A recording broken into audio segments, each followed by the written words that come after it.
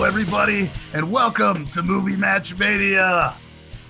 And tonight, we have a very special guest in the house. Go ahead and announce yourself, brother. Hi, I'm Aaron Shelton. Hello, hi. Aaron Shelton! And me, I'm Billy the Ace Ventura, here with Movie Match Mania. And I got my co-host, my one and only intergender universal tag team partner, Hulk's Hammies. Oh, that's right. When you bite into Hulk's Hammies, there's nothing tastes like Hulk's Hammies. Or wait, is that what you're talking One about? of a kind. Did Hulk... Deep fried in the Florida sun. He fries his hammies in the Florida sun? Yep. Aaron, what would you put on Hulk's hammies if you were out in the sun? I mean, if we're going Florida theme, I think you gotta Cubano it up, right? Yeah, you gotta get that pork, pickle, mayo, mustard. Just wipe off that baby oil from there. And you got a sandwich. I mean, that is a pretty good. I mean, it's all meat. It's all meat, baby. Damn. It's all. That's the tagline. It's all meat, baby brother. It's all meat, baby brother. But Baby brother. But there's a screw up. There's a screw up at the packaging plant, and it says it comes out. It's all baby brother meat, and then that causes them. It causes them to go bankrupt because people don't want to eat baby meat. They didn't put the commas in the right place. I'm ruined. It sounds like Boy's Soul. He has to move over to Alabama to sell it. Yeah, it tanks in all 49 states except for Alabama. It becomes local cuisine. Yeah. Thank you for not naming my southern state that I'm from. So I appreciate that. Are you from the South? Do you work the Southwest Territory? Southeast. The Southeast. I'm originally a Georgia boy. Yeah, so you were a regional guy when you you were working the circuits down in at Hotlanta. All right, with like Ric Flair. That was Ric Flair country, baby. I'm gonna take your word for it. I'm not wrong. Word of the expert here. Aaron does a wonderful show. Loved, lauded by many more people than ours, but we love the ones we have. Maybe we can get some of his people over here. They'll listen to us and I'm gonna stick with Aaron's podcast. But you know what? It's all good. What is the name of your podcast, sir? I am the co-host of Kame House Party. It is the universe's only improv comedy Dragon Ball podcast. We're trying to watch every episode and iteration of Dragon Ball with my co-host Vince White, and then we do improv comedy along the way. And yeah, it's a good time. We're halfway through Dragon Ball Z now. What are you gonna do when it's over? We'll start Dragon Ball GT or Dragon Ball Super. We've done. There's plenty of Dragon Ball. Math. There's years and years worth of Dragon Ball. Well, I know. I mean, I was chastised at a young age by my aunt, who I held in high regard, for watching Dragon Ball. It wasn't She's never chastised me, but I was trying to watch Dragon Ball. We were watching Cartoon Network, and I was into it. And she just kept saying, "I've got to grab my Dragon Ball." Like making a joke of it to so much. I'm like, "Oh, this shit's lame." But it really wasn't. It's like lame. all parental figures know they can figure out how to make it lame and annoying. Oh, the classic is just calling everything a Pikachu. Right. A Pikachu or a Goku. Well, no, it's like there's things, there's lore. She's very invested. She knows characters, so I don't think it was intentional. I think she was just busted Dragon Balls. But at that point, I think it was unintentional. But at that point, I couldn't watch it with a straight face, and like it just became like a Misty thing, which is kind of what brings us full circle, because I started to kind of what you guys do, not make fun of it, but act along with it, maybe make fun of it. I heard some of the clips you were kind of like, you guys go off on weird tangents, kind of like we do, and I love it. It's how you guys start from. If you even have not watched an episode of Dragon Ball, I just listened to like one episode and a few clips there, and it's fun because he and Vince take you on a tangent, and even if you don't know who the hell Goku or Vegeta or Krillin are, like by the time they'll get you there, you're laughing your ass off just of what it devolves into. And if you know Dragon Ball, obviously it's a lot funnier, but it'll make you want to watch so you get all the references. So you're doing that. So thanks. I like that your endorsement is that we don't talk about Dragon Ball as much as we maybe should. Well, that's how we do things. I was saying you can get your toes wet and It's Dragon. It's fronting. I'm saying there's always money in the banana stand. No, thank you. You're welcome. I appreciate it. Absolutely. Let's get down to business. We're going to talk about one movie and one movie only. And it's Suburban Commando, starring, as they billed him back then, Terry Hulk Hogan, Christopher Lloyd, Shelley Duvall. And also, we found this out. I was going to dig into this, but I'm just digging into things as we go. Elizabeth Moss is in this movie. That's right. From Mad Men. And Handmaid's Tale, Elizabeth Moss. Who is she in this movie? Is She- she the daughter? No, she's the little girl who helped my cat stuck in a tree. And that so let's just get flowing on this movie. Terry comes to Earth. Actually, his character's name is Shep Ramsey, which I would think I legally might change my name to Shep Ramsey's. I actually It's a I good think that's a name. pretty cool name. It is a good name. You can't say that they didn't take time. Like I remember, and if you've never seen No Holds Barred, this is Hulk's second movie.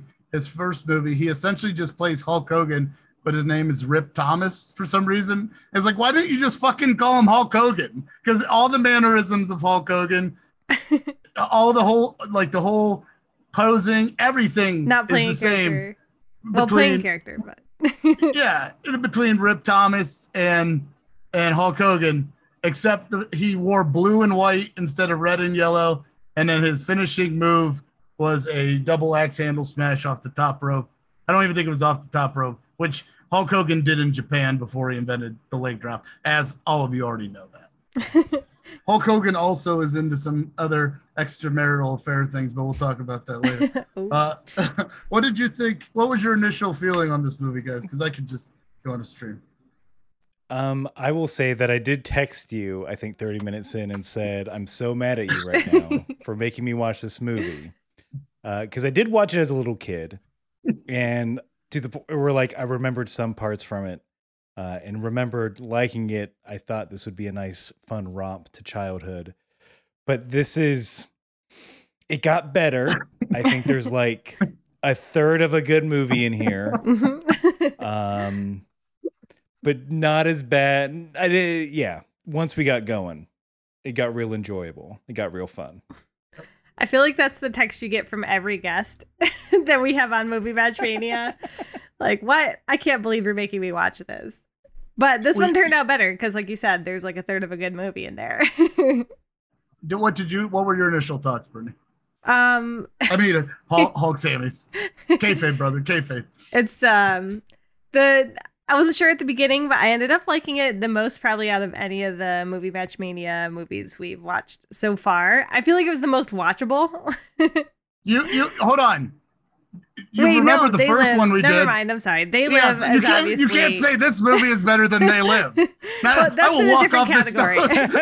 I will walk off this show right now. Someone got to watch They Live? Don't worry about that. This is just as good as They Live this is better than They Live according to Hulk Brittany. Sammy's Suburban Commando Hulk is as good or better than They Live. Jesus Christ. Oh wow. And that first line, full ADR, sex you right in. I love that Shep is sent to save the president, and then halfway through he's like, fuck that, and just jumps out with his rocket boots, and that's that. So that was a good opening. He tried to save him. He was like, oh, he like felt a little, didn't he say like his name? He's like, oh, like he was upset that it wasn't upset that life was extinguished at all. He's like, I don't give a fuck, but I didn't perform perfectly. I think it was like, he didn't have the cherry on top. He's like, I killed the guy. The president died. I got a 98 instead of 100. Yeah, who cares? That was the amount of care he put into it. Yeah. This movie is, and there's multiple examples, but the opening is a big one. Where it's, Hulk Hogan is coming from the wrestling world of like being on top and being the main guy and like, well, I can never lose, brother. So, the first scene's got to be me beating up like 100 dudes in a space hallway and rocket boots. Like he can never lose in this movie. everything he does is like he's the best guy. He's the good. Like everything he does is great and perfect. Even like this. Even when like he's on Earth. Yeah. And sometimes he gets how Earth works, and sometimes he doesn't. Yeah. He's still like great at everything. I got to cut in here, brother, because I don't agree. He was not. He took a bump when he stepped on that skateboard. So that skateboard. But at the end, he redeemed it somehow. Because and he wasn't necessarily good because he effed up those guys' cars.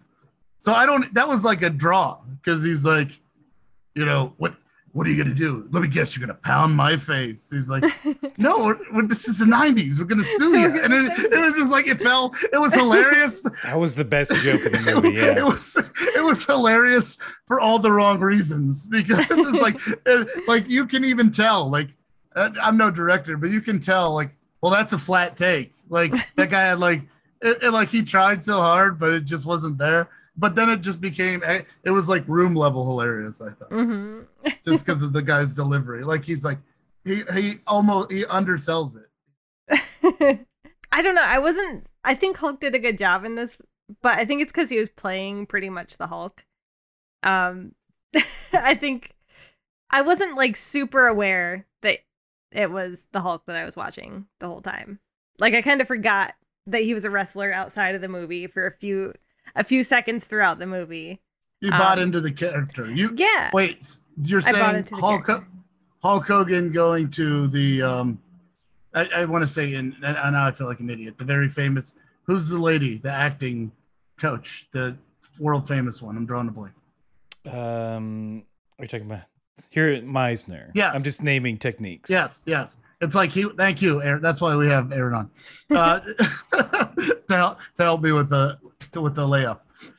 So yes, so he went to her acclaimed acting school and all that knowledge that he had absorbed, because obviously he put the time in to become an actor. Of course, and all that. Took a year off wrestling.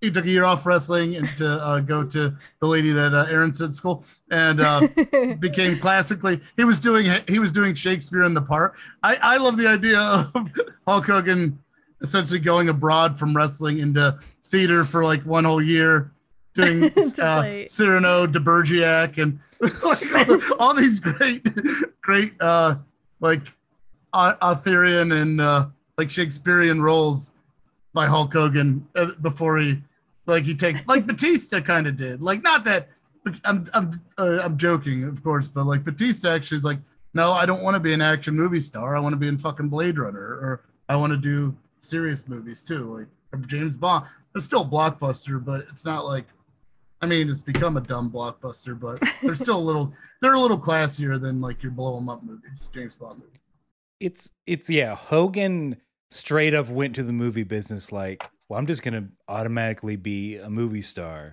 All my, me being the top guy in wrestling that's super transferable. It's 1-to-1. It's gonna be perfect. Where Batista was like, okay, I know what's up. I know my range, and I know where I want to be. Yeah, and also this is right before the steroid trial. Right before the steroid trial happens here, Hulk Hogan displays. I'm sorry, Shep Ramsey displays bits of roid rage, and that's why his ship that's why his ship goes down, because it's like he tells him to take a break. His boss tells him, good job, and maybe you should take a break. And his response is, I'm so fucking angry, I'm going to wreck my spaceship. Did I view that wrong, or? Yeah, he was mad about his performance review. Yes. Well, it's unpaid. They didn't tell him that. They didn't say that part. Yeah. He wasn't. Well, and then also it was Earth or something. Didn't he say like, I hate Earth or something like that? He said I hate Earthlings. Which would have been a good like come on, bringing that as a running gag. That can be his catchphrase, and then at the end he's like, actually, I love Earthlings. Yeah, that was like the first and only time. Hold on. Now I want the title to just be changed to "I Love Earthlings." I think Aaron just fixed the movie. Release the Shelton cut, because I love, like, you could just patch together him saying that now. But when did he go to Earth? When is he visited? What's the backstory behind that? That's what I was curious about. I was like, okay, so this implies he's been there before or had run-ins, or that people from Earth are super different from wherever he comes from. Wait, so now I want to know where he's from. But he's not the guy. He's not the guy that killed the guy with the pipe in the other one and had the little girl. I thought this was the sequel.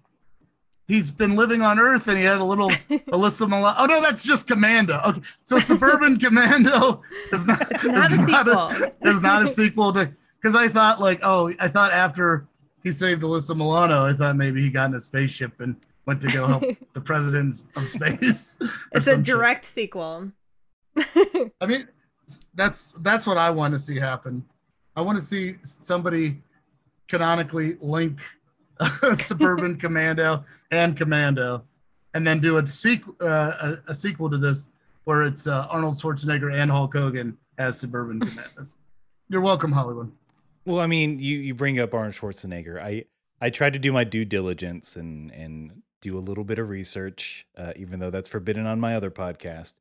But I guess this was originally intended for Danny DeVito and Arnold Schwarzenegger, and it was called Urban Commando.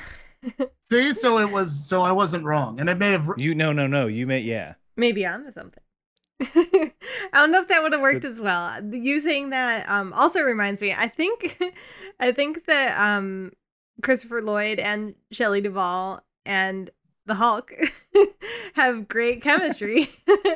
I was so surprised that they they seem to just act together very well. It's interesting to see even Christopher Lloyd and Shelley in that type of role or this type of movie. But I don't know, I thought it worked really well. I really liked all their characters playing off of each other. They seemed very almost cartoonish, I guess. it was like sitcom. Yeah, it was like it was kind of like but better. Like, sitcom acting is, I don't want to shit on any sitcom actors, but it's different. It's different than name names. I can't. I'll get fired. Like who's not around to defend themselves? It's fucking Carol O'Connor, you piece of shit. You bigot. Being a bigot isn't acting, you piece of shit. No, I'm just kidding. No, I'm just kidding. I love Carol O'Connor. He's actually really a sweet guy in real life. And Archie Bunker's just a character. Don't cancel anybody. I also like seeing a different side of Shelley. She wasn't in a whole lot of movies over her career, and got to see a very sexy side of Shelley. Shelley fucks. I mean, she tries. She tries. Yeah. Shelley Duvall. Sincerely, for 1 second, I do feel bad because Shelley Duvall is going through some shit, and she said kind of like the trauma from doing, Stanley Kubrick, The Shining, really fucked her up, and I believe that could have happened. I feel bad for her, and she's got some health issues, so good energy, because I don't like to kick people when they're down. That's shitty. But definitely, I think maybe she snapped into this depression too, because like she was there looking fine, had the wig on, and Hulk nor Christopher Lloyd's character, Charlie Wilcox, were like there. So I was like, she crushed her self-confidence, and it shouldn't have. So fuck those guys. I know. She went above and beyond. Although I do suspect that she was turning on the charm because she hadn't told Charlie that she completely renovated his workshop into a ahead of its time Airbnb. In a single day. In a single day by herself. When they're flat broke and barely making the mortgage. Because that shit's all because wood, in fact, does grow on trees. So wood does grow on trees. It was weird. I didn't even think about that. But how could she? You got to admit, Aaron, I know you said this is a third. Is this in the 1/3 of the good of this movie? Because this movie predicted Airbnbs. It really is that good though? Also, smart cars. Smart cars and Airbnb. Is that good that they predicted that, or are Airbnbs good? Was Airbnb influenced by this movie? Yeah, Mr. B&B saw this and said, "This is a good idea." And then he died, and then his heir took over. So that's why it's Airbnb, because he was the heir of B&B. Oh, I see what you did there. They've been trying to change that spelling because they got it wrong for years. You got this all. No, I'm his heir, you idiot. What does sleeping on somebody else's dirty sheets have to do with the heir? But I mean, if you're asking me what the good third of, it's when Christopher Lloyd and Hogan team up and go on their wacky adventures. That's when it's good. That's because they do. Brittany, I think you said. I'm sorry, Hulk. You said that everyone's chemistry is good, but a lot of the movie is them keeping everyone away from each other, which is a shame. Yeah, that's a good maybe point. That's why it made such an impact, because when they were together, I guess if you think about it, it wasn't really that much screen time that they actually were all together on one screen. So maybe that's why it stood out especially well. I didn't care enough to check the timestamp, but we don't get to the Wilcoxes till with him till 10 minutes in, maybe quicker, but it feels like there's a lot of his story up front. It seems like they took a lot of time. I get that. I get you got to establish him, but I thought you could do that a lot quicker. I think it's the problem of they didn't know whose movie this was. So you have to Christopher Lloyd's character is let's set it up. You kind of set it up as it's his story. It's as here's the day in the life of this schmuck who can't stick up for himself. Yeah. But also you got to establish here's Hulk Hogan not knowing how things work, but knowing what rent is. Knowing how to fix pay machines, pay phones rather, any pay machines, whatever you use out there. Yeah, he knew how to fix a vending machine, or smash a vending machine in the right spot to let all the money out, but he didn't know what the phones were. Because it's baby face stuff. It's I gotta be the nicest guy. I'm glad he locked up that dude in the car. Yeah. I'm talking about Hulk Hogan locking a man in a truck and letting his dog finish his spaghetti dinner. I'm sorry. You're right. Oh no, I don't feel comfortable with that dog having two spaghetti dinners in one movie. Even if he's burning into car. Yeah, I did jump ahead. I got a little excited. I got the comeback a little too soon. About that scene? Yeah, I was fired up all about that. I was like, but anyway, moving on. We'll come back to that. But yeah, I did love the dog eating spaghetti.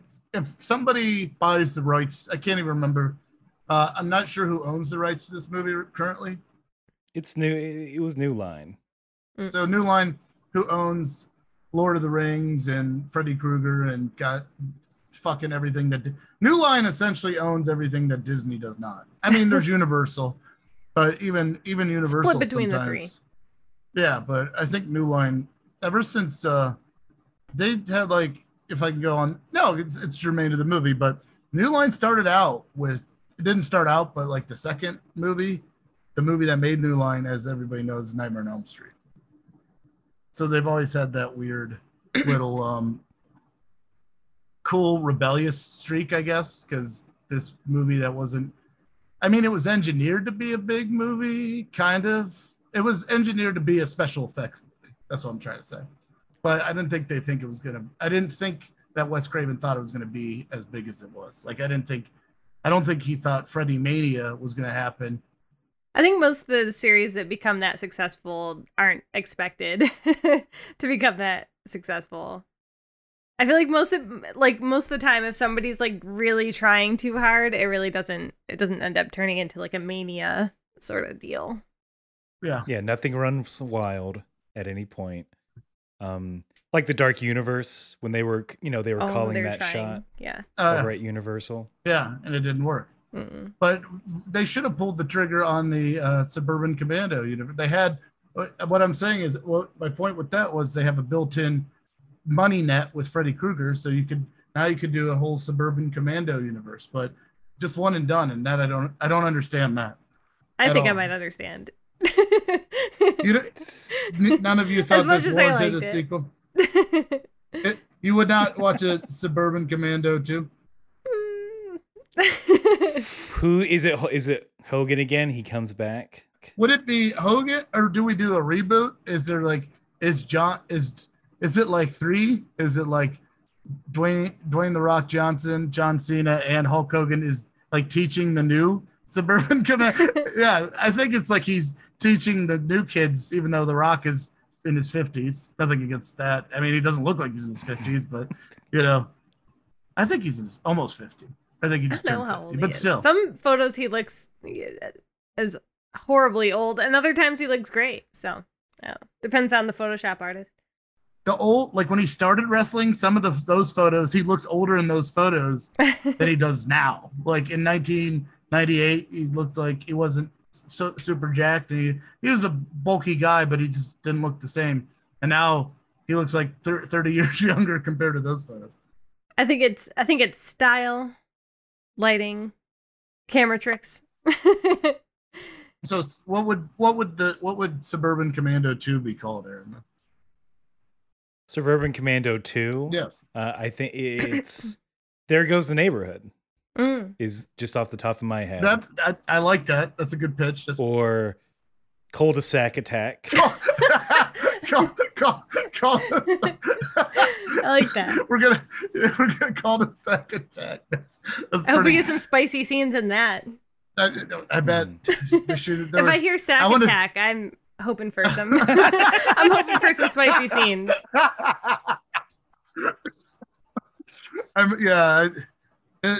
In this movie, Charlie Wilcox. Oh. That's another irony. His name in the movie is Charlie Wilcox, but he won't cox. So what the hell? Like, it was that. What's up with that? Come on, Charlie. I know this was like clearly intended as like a kid's movie. Hulk Hogan is a children's character. Hulk Hogan as a being that exists in the universe is a children's character. But he is as an entity, as a pop culture entity, maybe at least if we're talking about 1990, 1991. Yes. He's like a Barney. It's a Barney situation. It's like kids, young teens, adults aren't into Hulk Hogan. Or at least that's the consensus. You mean back then? Yeah, back then. So like Shelley Duvall couldn't be too spicy. But even in this remake, we might be able to get her. What I'm saying is Hulk Hogan should have taught Christopher Lloyd how to fuck. Yeah. And helped him rekindle. Could it be Suburban Commando? That sounds like a whole rails now. That sounds like a whole different. Fully Commando. You set up how great this movie was, how chaste this man was for children's entertainment, and then you completely did a 180. But it's in these type of movies, it's especially the good part of the movie is the odd couple situation. Mm-hmm. And in those kind of movies, it's like, hey, I teach you, you teach me, we learn from each other. Yeah. Hulk Hogan learns to be like a little kinder and nicer from Christopher Lloyd. And then Hogan teaches him how to like be confident and like actually please his wife for once. Stand up for himself, put a little muscle behind it. Yeah. Like this, brother. Does he wear the okay, I imagine Will made a thrusting motion for those listening. Oh yeah. Well, I imagine some kind of thing like there's that cat. We have a special impromptu guest, but we love her. Echo. She always makes some sort of appearance. I didn't want people to think that there was a predator. It sounded like a predator. And then the predator shows up. No, fuck like this. If you want her to make that sound, fuck like this. I just imagine it's like remember Footloose? Of course you guys have seen Footloose, right? The original Footloose. I haven't seen Footloose, but I know I get the gist. Yeah, so he's doing like Let's Hear It for the Boy. It was also a music video, but it's where Kevin Bacon teaches Chris Penn's awkward duck how to dance because he really likes to dance and he wants to get girls and be cool like Kevin Bacon. So they're like listening to this song called Let's Hear It for the Boy, and then he's teaching them all these dance moves, and he goes from the montage where he goes from really shitty because look, he's this goofy big guy. And then at the end, he's almost showing up Kevin Bacon. Wow. And then it's like over that song. But I think there should be that scene, like Aaron said, in this movie where it was just like Hulk Hogan is showing Christopher Lloyd sex moves to like, is it Real American? I feel like that's the song for the montage. I don't know. I was gonna say it could also be like construed as wrestling moves, but like so the kids think that he's just teaching them wrestling. The adults know what he's really teaching. So it's like one of those double-sided things. Everybody's Double pleased. entendre. Yeah. That's a good, like, the kids walk in like, Dad, what are you and the Hulkster doing? Wrestling. Yeah, exactly. They could have done it. They could have played it. Get out of here, Marty. Go bleach your eyes. Speaking of that, I thought there was going to be more. I thought the movie's going to be more about kids based on the cover art that I saw before I watched this. Because he's like holding up a kid on a skateboard or something, and there's like some other kids around him, and I'm like, oh, is this going to be like a situation where he ends up like babysitting or something, a bunch of kids, and there's like, well, that's Mr. Nanny, isn't it? Yeah, is it gonna be that type of situation? You No, thought it was not about kids? I thought it was gonna be like Hulk Hogan babysitting a bunch of kids. I thought you thought it was like Hulk and Larry Clark's Kids, where all the kids have giant problems, but he's the instigator of their problems. He's just an asshole, and he's preying on these young kids. I was not thinking that. We've all seen you've seen Kids, of course, right? With the girl, it's awful. Yeah, that horrible. Have you movie. seen this? No, it's a good movie, but it's depressing. Yeah. Imagine Hulk Hogan. I've never watched Kids. You not watch Kids, Aaron? Neither the movie nor just in general. Well, I've never stay far watched away. Kids. It's because it's their parents don't understand, because you'll have their kids cooler than the parents. No, you thought I was going some dark place. No. It's like Karen. I thought you were just quoting Will Smith. I was secretly trying to quote Will Smith, but we can't say his name anymore or we get canceled because we can't. Not allowed. But bringing that back around, I would not slap Christopher Lloyd. He's amazing, even though I don't agree with his marital problem-solving issues. But once again, he was stressed out, so it's not bust his balls too much. Hulk should have came from the future with some Blue Chew or whatever, and then just like, hey brother, to take this, and then maybe like Charlie Wilcox again. Yeah. I think it was a pun. The more I say his name, I think they're like, what's his name? Charlie Wilcox, because even though he doesn't cox in this movie, by the end of this movie he's gonna cox, or it will imply that he's coxing. Oh yeah, that's movie. Like the post-credit scene. After he shoots a red light, causing massive traffic jams.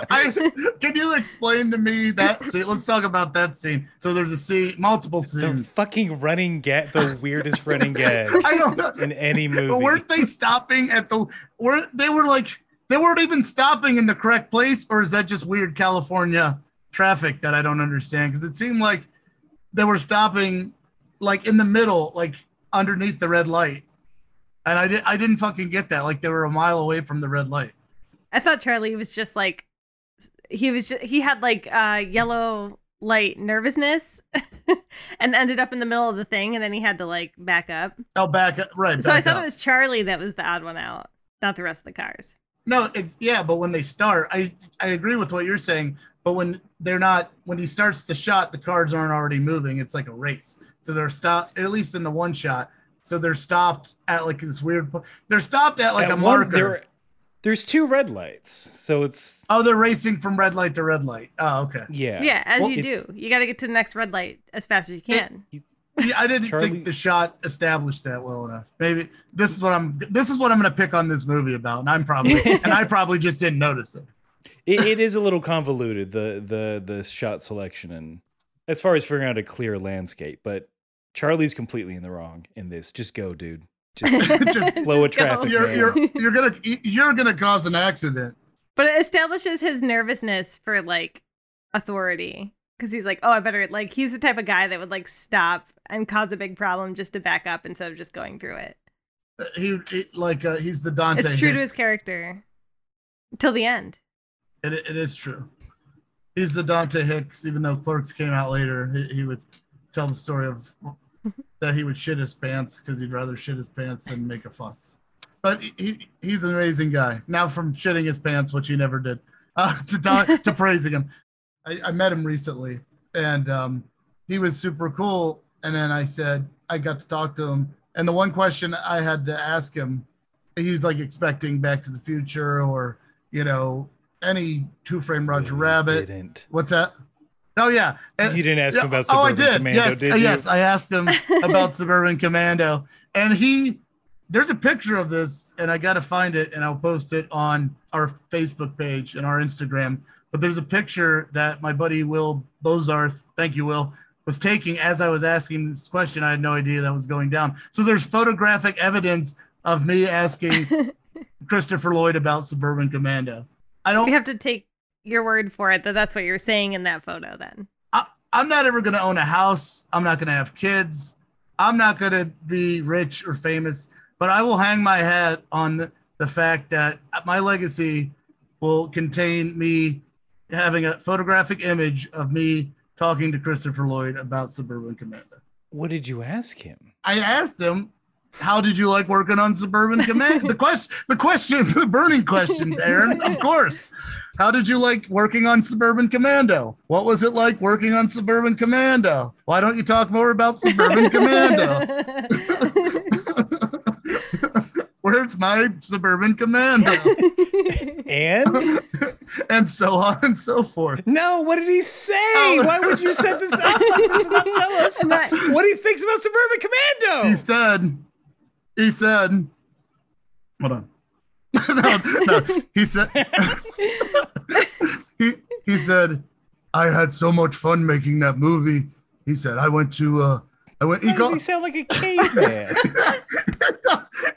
I was trying to do gruff, not a caveman. No, he's not. He's like not a caveman. He's like got the gruff, sweet. I guess he's gruff. He's gruff and sweet and direct all at once. I'll let you finish. I'm sorry. That's all right. He said it threw me off. No, it's like he's like, Hulk. I loved going to Hulk's movie or Hulk's bouts. He called him his bouts, and he's like, he was a master. He was like a master in his world. And then like he said it like so eloquently, like the most eloquent description I've heard about somebody going to a pro wrestling match. And then he's like, and he was pretty good in Oz too. But he was like, he really had respect and admiration for not only Hulk Hogan, but Hulk Hogan trying to become an actor, and said he had like so much fun. And I was like, fuck, he doesn't, that's awesome. Like Christopher Lloyd could say that movie's a piece of shit. And I'm glad it died on the vine, and I only want to talk about, and I'm not saying like celebrities are like that, but some celebrities are like, I don't want to, that movie's, whatever. They're really, but he's just like, he holds it in great like reverie with some of the most iconic pop culture films of all time. It's like all the same to him, like just different memories. I was like, that's a good way to look at life. Like, that's great. Ubiquitously. That's cool. Yeah, it's very nice. I can see him reacting that way. That's what I would imagine him. That's how I'd imagine him reacting. Yeah, he was super cool. There is a plot to this movie. We've just been free jazzing on it, but there's not. But go on. Well, he's trying to rebuild his spaceship. Well, originally he's trying to recharge it. Yeah, that's all. Thank you. Just like a early electric vehicle, he needs a recharge. But since it's 1991, it's going to take like 6 weeks. So he's supposed to be taking a vacation while his vehicle recharges. That's where he goes into the Wilcoxes. He goes into the Wilcoxes Airbnb.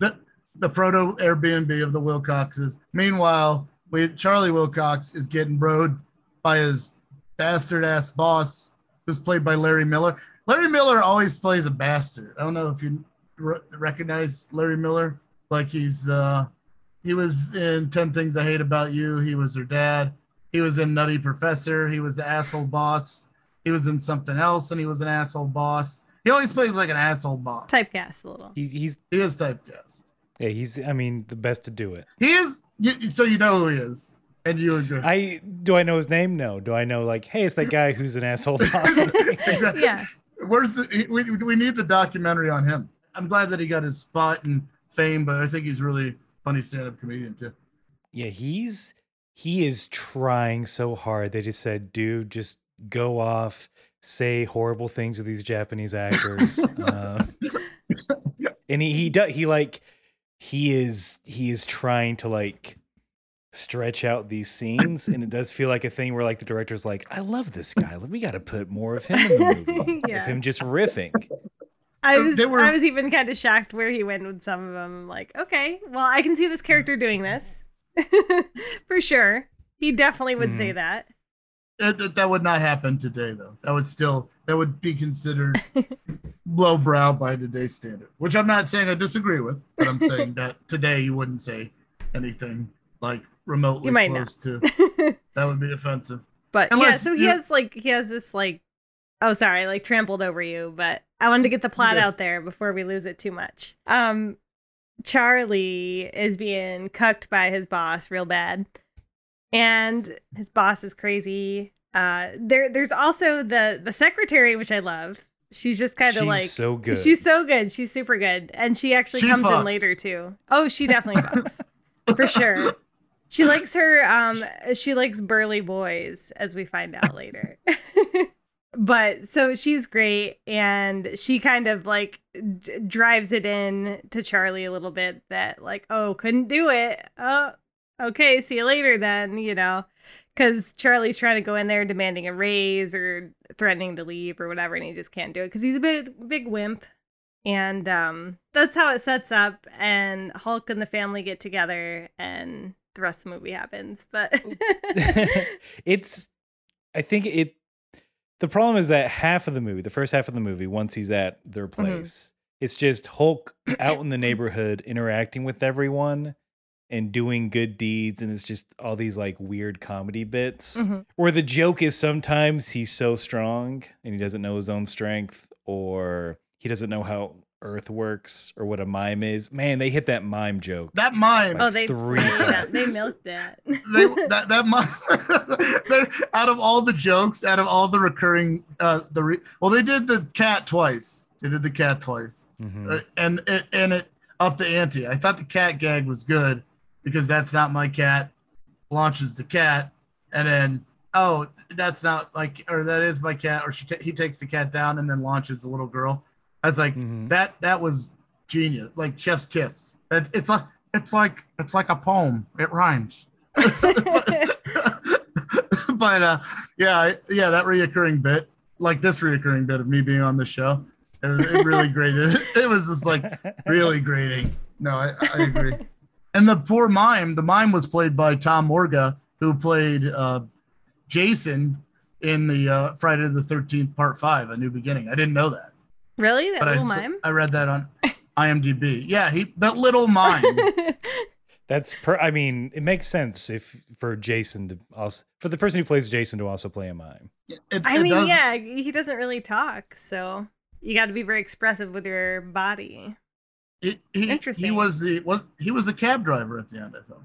It wasn't him? At the end of which movie? At the end of Suburban Commando. Jason does not become a cab driver. He's like the fake.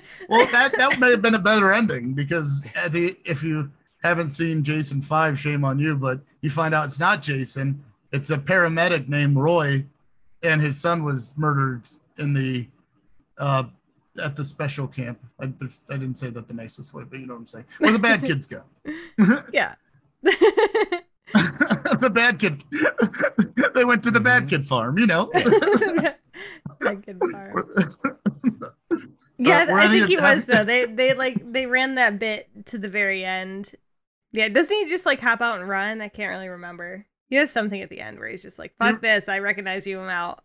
He's like, fuck, he just quits acting after that, I think. Because it was legitimately, Hulk Hogan didn't know how to pull his punches. You know, he was hitting him with live rounds. Oh, no. He threw me up on that balcony. Yeah. But, yeah, so, okay, I don't have very good, like, bridges or, like, subject changes, so I just kind of do it. Neither did Hulk Hogan. Couldn't do bridges in the ring. He was mostly a power. I can't. Yeah. So Hulk Hogan and we don't do bridges. So Hulk goes around the neighborhood for a while, does his thing. Charlie gets suspicious of Hulk or Shep gets suspicious, finds a cool gun that he accidentally shoots through the B&B and blows up his neighbor's car. And I love it because it doesn't vaporize the Airbnb or like any, but they hit the as car soon as it just hits is the car, that's the like stopping. That's the limit. Like the body of the car is made of just gasoline. Like of the stock car, it's just calcified gasoline. So he gets suspicious, does all that. And do we even see the results of the car being blown up? I don't think we see any repercussions. Those neighbors never make another That's just appearance. That's just the end of that line. They're like, we're going to see you. You'll hear from us. That's it. They make an appearance in the movie Neighbors. It's where all the neighbors from movies that they never came back to go. They all go. The spin-off. They all go to one neighborhood. It's the Neighbors verse, of course. It's the Neighbors verse, and Joss Whedon is doing it, and it's amazing. And you better not say anything else, or you're not brave and not woke. No. The gun thing kicks the actual plot off because then it's a signal to some bounty hunters and a group of people who are looking for Ramsey. One bounty hunter is played by one of them is the Undertaker. Not yet, but he's not the Undertaker yet. This is before he debuted as the Undertaker. Really? This is pre-Undertaker. This is pre-Undertaker. Undertaker. Wow. Because I have a bit of trivia on this that I did read from the internet, but I will tell my sources. I think it was IMDb. But apparently, and I did not know this even as a wrestling fan. So they did a thing before with No Holds Barred, where Tiny Lister was actually just an actor, like tough guy, but they wanted his character to come out of the movie and wrestle Hulk Hogan as a promotional thing. And they called it's kind of where I got the idea for this podcast, Movie Match Mania, because it was the movie, The Match. It was, you could watch No Holds Barred, and then there was like this special, just one event match that you bought like for $10 or $6, $7. And you'd see Hulk Hogan wrestle Zeus from the movie, which didn't make any fucking sense because he's Rip Thomas in the movie.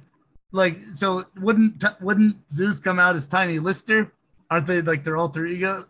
It's breaking all kinds of multiversal laws, but they did it. And I think what they intended to do with this was have this character come out of the Suburban Commando movie. Like it was like in the primordial stage. I think it probably happened this way because Bruce Pritchard had been watching The Undertaker. Bruce Pritchard from Texas. Undertaker was big in Texas. He wrestled. I think Bruce Pritchard even like did some stuff with him, but he's like Texas Red. He was under this mask, I think it's Texas Red. And he was just like this big hulking, like some jobber, tall, no offense, but tall jobber guy you would see. Like, oh, that guy's tall, but he's awkward and he doesn't win any matches. But Mark Calloway was actually good. They said there was like this old guy named Don Jardine, because this is a wrestling knowledge podcast, by the way. So Don Jardine, he moved and he had aerial attack, but he was so massive, like he didn't need to do that, but it was like beautiful. But you've both seen stuff of The Undertaker where he like dives and it's like, he's graceful. He's a graceful big dude. Even as he got older and fucked his body up, he was still pretty goddamn graceful for how big and tall as he was. Mike Awesome was too, but Undertaker was just like one of those dudes that's like, he's got everything. He could actually probably do gymnastics if he could get high enough. It's fucking weird. But so they were coming up with this idea of bringing him to WWF. I'm pretty sure Bruce Pritchard said, let's sign him. And then at the same time, Hulk Hogan's making this movie. They need a big guy. We just signed a big guy. Throw him in this movie. We don't know what his gimmick is. Just have him sign a contract. He'll be in this movie. And then I think they probably developed The Undertaker after they signed the contract. Because I think he would have, because he's portrayed goofy in this, and I don't think they would have portrayed him goofy if he was supposed to be this badass character. Afterward, yeah. Yeah. Yeah, and you had me try and guess for a long time who he was. I did ask Brittany if she knew who he was. Yeah, I didn't get it. It took me. I didn't recognize him. He looks so different. Oh no, he is goofy, but I think better actor than Hogan. in this movie. Better voice actor for sure. Because when the set piece of when Hogan throws them up through the ceiling and he's going through like 20 different ceilings. Yeah. And like the like weird cartoony, like he's really selling every bump. Yeah. And like also what a set piece. It was like they went hard on that one. It was like, and I appreciate it. This was after Roger Rabbit. So I imagine they're like, Chris, what have you done on previous films? What have you seen on your previous films that we could like do that you'd like to do again? He's like, well, I saw on Roger Rabbit went all the way. He went through 20 floors. What? Maybe this big guy should go through 20 floors. It would be hilarious. And then I think that's what happened, because there's only one link here to that kind of violence, and it's Roger Rabbit, obviously. And Christopher Lloyd was in Roger Rabbit, Who Framed Roger Rabbit, and Christopher Lloyd is in Suburban Commando. So I think the cartoonish violence was propagated in Who Framed Roger Rabbit to cross over into this film. Yeah, it's definitely a movie made by comedy people. That was like the main focus, I think. I think they just came with a bunch of bits and like, how can we put this together? Where someone wears power armor. It feels that way. I feel like the tone is all over the place. One of the first things I noticed, like, change of tone is always a music cue. So, like, at the beginning, it sounds like knockoff, like, discount Star Wars soundtrack. And then you get, like, kind of, like, the silly... It's not, like, when he lands on Earth, it's very, like, 80s, even though it was made in 1991, but it's still very 80s. All the way through until you get to... like this scene in a bank once the bounty hunters come down and steal his gun and all this stuff. They go and rob a bank, and it's like a freeze gun. But the first thing I hear is like Christmas music. I'm like, wait a minute, is this Christmas music? Right. Like a complete tonal change. Like, yeah, what does freezing people? I get there's snow, but I don't. Would you have been so like thrown off your game watching the same? Oh, there's snow, but why is there no Christmas music? Like when you watch documentaries about penguins, when you watch March of the Penguins, do you anticipate Christmas music? Is it just cold music now? Like cold, that's just the cold. That's the standard cold music now. But the tonal changes in music throughout. If you were to just listen to the soundtrack of the movie, you'd be like, "What is this?" Like you could not figure out, I don't think, what type of movie this is, because it goes from that, then you get some like video game music for the arcade scene. You get like cartoon music for the like climax we were just talking about, where there's just like all this cartoonish looking effects. Shelley Duvall never climaxed. That's the point. She's like, the climax, there was no climax in this movie. And then you get then you get like, what do you get at the end? Oh, you get like almost like horror, like thriller, like sci-fi horror music at the end. And so if you were to listen to just the soundtrack, I feel like you would never be able to figure out what this movie was supposed to be.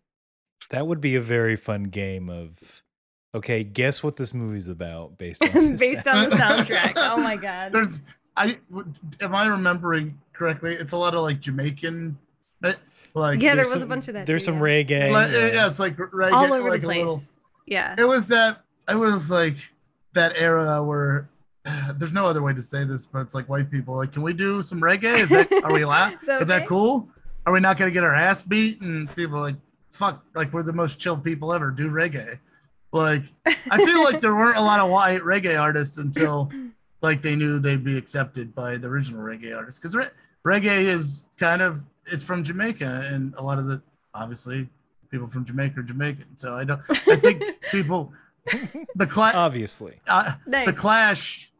The Clash were like the first ones that implemented dub, because I feel like they reached across cultures and made it like in a sincere way, you know? Do you know what I'm trying to say? It would have been it kind of was still like very 80s for like white artists to like mimic black artists, but you always had that even with Elvis. But I think the Clash is the one that started the reggae infusion into white music, is what I'm saying. Good tangent. Oh. That's my comment. No, I get what you're saying. So yeah, so the musical tone is all over the place. We didn't talk about this scene. Charlie saves this girl who also wants to reward him with sex, which made me feel awkward. But it was implied she was gonna give him a favor, yeah. Yeah, she was gonna reward Charlie, a happily married man, just under some stress because Larry Miller is his boss, and we all know Larry Miller is the biggest asshole boss.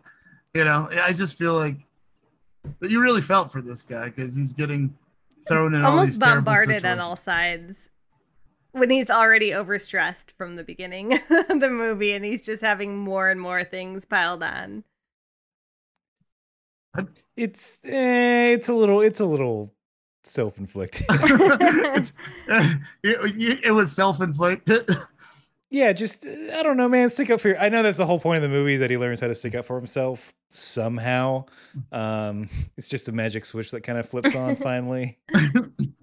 So, are you saying, Aaron? Essentially, you're saying you're punching down on Charlie? You're like, you're a piece of shit because you choose to be a piece of shit.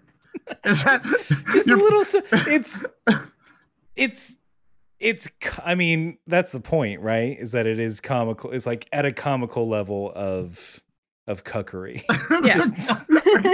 I think that goes on the box. I think they should do a new HD release and have your quote. Yeah. 2 thumbs up. Yes. Oh, you're saying it's brought on. It's self-manifested cuckery. Yeah, because like he finds the gun. He there's a bit where he's like, "I'm gonna tell Hulk to leave." Sorry, that's the best Christopher Lloyd I can do on such short notice. We're all gonna do his voice at some point, I think. Get out of here, you son of a bitch! He can't, even though he knows that he has a space gun and he can lift heavy appliances, and he's just doing reps on heavy appliances. That's all he works out with is heavy appliances. He doesn't use normal Earth weights. Like he sneaks into a spaceship, steals his power armor. That is, and like he's the cause of all the problems. Yeah, so he's doing it to himself. He's like those people who thrive off of drama or just always being busy or always being stressed. He's doing it to himself. Charlie Wilcox is a drama queen. You're saying you got that from this, watching this, you got that. This was I don't know his past, but he's good at playing the victim. I think he's used to that role. Is this to an unhealthy degree? I'm glad he gets out of it. Is this like the scene by getting a gun? Yeah, a very American movie. Yeah. Oh, it's just insane. You're like a Godard movie. You're like, I can see he's a tortured soul, but he's bringing this on himself. He's self-flagellating. Ian McKellen. Mm-hmm. So Christopher Lloyd studied Ian McKellen to get down facial movements for this film. Confirmed. Confirmed by me when I asked Ian McKellen. I like that the chain is called Surfin' Burger. I always like movie chains. I'm a sucker for that. I'm not one of these guys that needs to own the t-shirt of all of them, but I do like in-house chains, unless Surfin' Burger is a real place, but not that I saw. I did research a little bit. I think I blacked out at that point. I do not remember them going to any fast food place. He went to it wasn't a big, it was like just a transitional shot, but it was Surfing Burger. And I was thinking Big Kahuna Burger. So I wonder once again if Quentin Tarantino watched Suburban Commando and was I think he was influenced by. I think this movie has probably laid a lot more influence into the cultural and cinematic zeitgeist that we give it credit for. Especially with the Airbnb and the bug spaceship, which looks very suspiciously a lot like the bugs from Starship Troopers. I know they're not spaceships in Starship Troopers, but that design is very similar, I would say. Legally similar. Legally similar, yes. I'm kind of seeing that. Yeah, I didn't think about it while I was watching, but... Are you a big fan of Starship Troopers? Oh, well, you already know I am. There's a reused, the reason I brought this up, there's a reused prop in this film when they're hunting Shep's stolen freeze ray that Charlie lost. they have a PKE meter is how they're tracking. Oh yeah. That's how they're tracking the freeze gun, which I thought was hilarious. And like the PKE meter, if you watch old sci-fi movies after Ghostbusters, it like shows up in everything. It's fucking amazing. A PKF meter. It's a good prop. I had one as a kid. Yeah. Little plant. Well, it came with a proton pack. Oh, that's awesome. And then the trap. Did you have the trap? I did have a trap. Yeah, and I would slide it around. It had little wheels on it. It glows in the dark, or I think the one glows in the dark. The one that I had, maybe it was a later, the premium version. Glows in the dark. Well, sometimes they do different things, but I had the same thing. It's like it was like Nerf. Nerf made the proton pack, and then it's the same with all this stuff. And I guess they've re-released some of it again for adults. Oh yeah. Boys. Well, I mean, it's about that time. They're re-releasing everything for adults now, from the 80s and 90s. And then, as we were talking about earlier, they're remaking everything, but in an adult way, too. So you're saying we should remake Suburban Commando into a sitcom, which is perfectly designed for, but an adult-themed sitcom like Bel Air, where somebody might get killed by the bounty hunter. The freeze gun actually is not good. Like Charlie loses his memory. He can't. He's like in a Han Solo like stasis for like 6 episodes, where she has to have a good cry before he actually gets out of it. We're not sure if he's gonna make it. Yeah, it's not played for laughs anymore. It's all serious tone. The very last shot of the episode is his finger just wiggling a little bit, so you know he's okay. Yeah, a little bit of ice dripping off. I like it. So, what happens next, Will? Didn't we do it? Didn't we say all the movie? How'd it end? We said all. There's a whole big finale that's awesome and has super awesome practical effects on it that I was kind of shocked and surprised by. Yeah, well, we find out that the emperor or the president, I forget what was his name. I don't remember his name.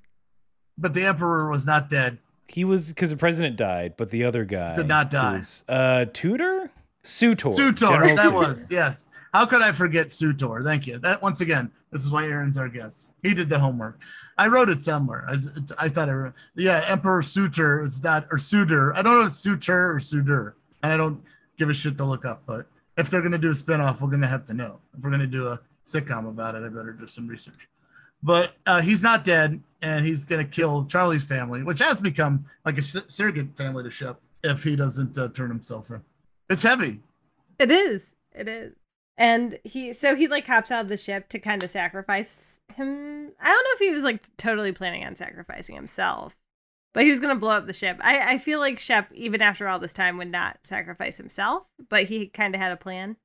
So he sets his ship to self-destruct. So he's like, I'm going to be stuck on Earth or whatever. And hops out of the ship after the family comes back to help Shep because they grow some balls. I actually feel like it's Jenny, or like Shelley Duvall's character Jenny. I feel like it's Jenny that still even kind of convinces him at the end, like, we're just gonna leave, we're gonna leave him behind. They like turn around, they have this big like finale. The emperor, did you say he was an emperor, right? He's an emperor. An emperor. This emperor ends up like shedding his skin and turning into this like crazy like reptilian like creature from the Black Lagoon, gooey, slimy looking like. She runs through the kids with through a hedge maze. She gathers those kids and runs with them through a huge hedge maze, somehow frozen. The Christmas music cues up because we gotta know it's cold. No, but anyway, he turns into this like crazy monster, which I didn't expect. Another like tone change right at the end of the movie. And I was super impressed by the practical effects. Kind of not in tone with the rest of the movie, but a cool way to end it. It's just digging. I wonder, like, look at images of the suit because it is rad. He's got little dangly bits in the front. It's super well designed. It's like it's got kind of a xenomorph like exoskeleton-y look. Yeah. It was on the cover of Starlog. Really? I made Starlog. Yeah. But that's, I mean, if you made that, Yeah. that's rad I for them, and it should be because it is really good. Yeah. Did y'all ever watch The Guyver or The Guyver 2 Dark Force? I forget the subtitle for The I've Guyver not. 2. No. It's very those kind of like, it's clearly a dude in a suit, but they're like nice and goopy and weird. Oh, I like that. And gremlin textured. Yeah. It's the Guyver. I can't remember. One is really good, and then one is The first Guyver movie does have Mark Hamill, and he's like a side character. He's like a reporter, and that was hold on, you're making me look stuff up. So that was Steve Wang, who's like a creature designer, and Screaming Mad George. Yeah, they did a co-thing. And then the sequel, Guyver Dark Hero. I'm half looking at Wikipedia on this. Half of this is from the Dome, so don't be too impressed. But like the Dark Hero, that's just Steve Wang. Oh, okay. By his lonesome doing a sequel. But it does star David Hayter. Really? Oh, yeah. The writer of the X-Men films. And more importantly, the voice of who, Brittany? Snake. I can't take that. That's her thing. She loves Metal Gear. That's her favorite thing. You gotta yell David. Snake. So I think what we learn is that Brittany needs to watch Guyver for that. I should. I didn't know he was in it. I Hater. better get on it. Is he in the sequel or the original? He is in the sequel. Let's find out if he's in. I don't think he stars in the voice. But is it just his voice, or is he in the suit? In the Guyver. Doesn't matter. No, it's him. I mean, he's in the suit. He's the dude. That's really impressive. He's probably like, dude, I can just live off my fucking voice. I'm not gonna get my ass kicked. Jimmy fucking Walker is in the first Guyver, by the way. Jimmy Walker, like not Jimmy Walker, like Dynamite. No. Yes, Dynamite. No, it is Jimmy not. Walker. That is no, it is not. Guys, bring me back on for the Guyver. We'll have a great time. You heard it here first. We're gonna do an episode on both Guyver movies coming up. Yes, it is confirmed, signed, sealed, and delivered on our sister show, Signals from Pittsburgh. Cross promotion with ourselves. Cross promotion with ourselves and Comedy House Party. Yeah, I think so. The point is, Shep is like Jesus. He arrived from a far land. Oh no, wait, Jesus was born here. Hold on, let me just take that again. Shep was like Superman. He came from a foreign world, had substantially more power here, but then learned to love people and the American way. Fell in love with a human. He did. Yeah. Oh my God. What his secretary? Margie. God. Margie was all about it. She called him.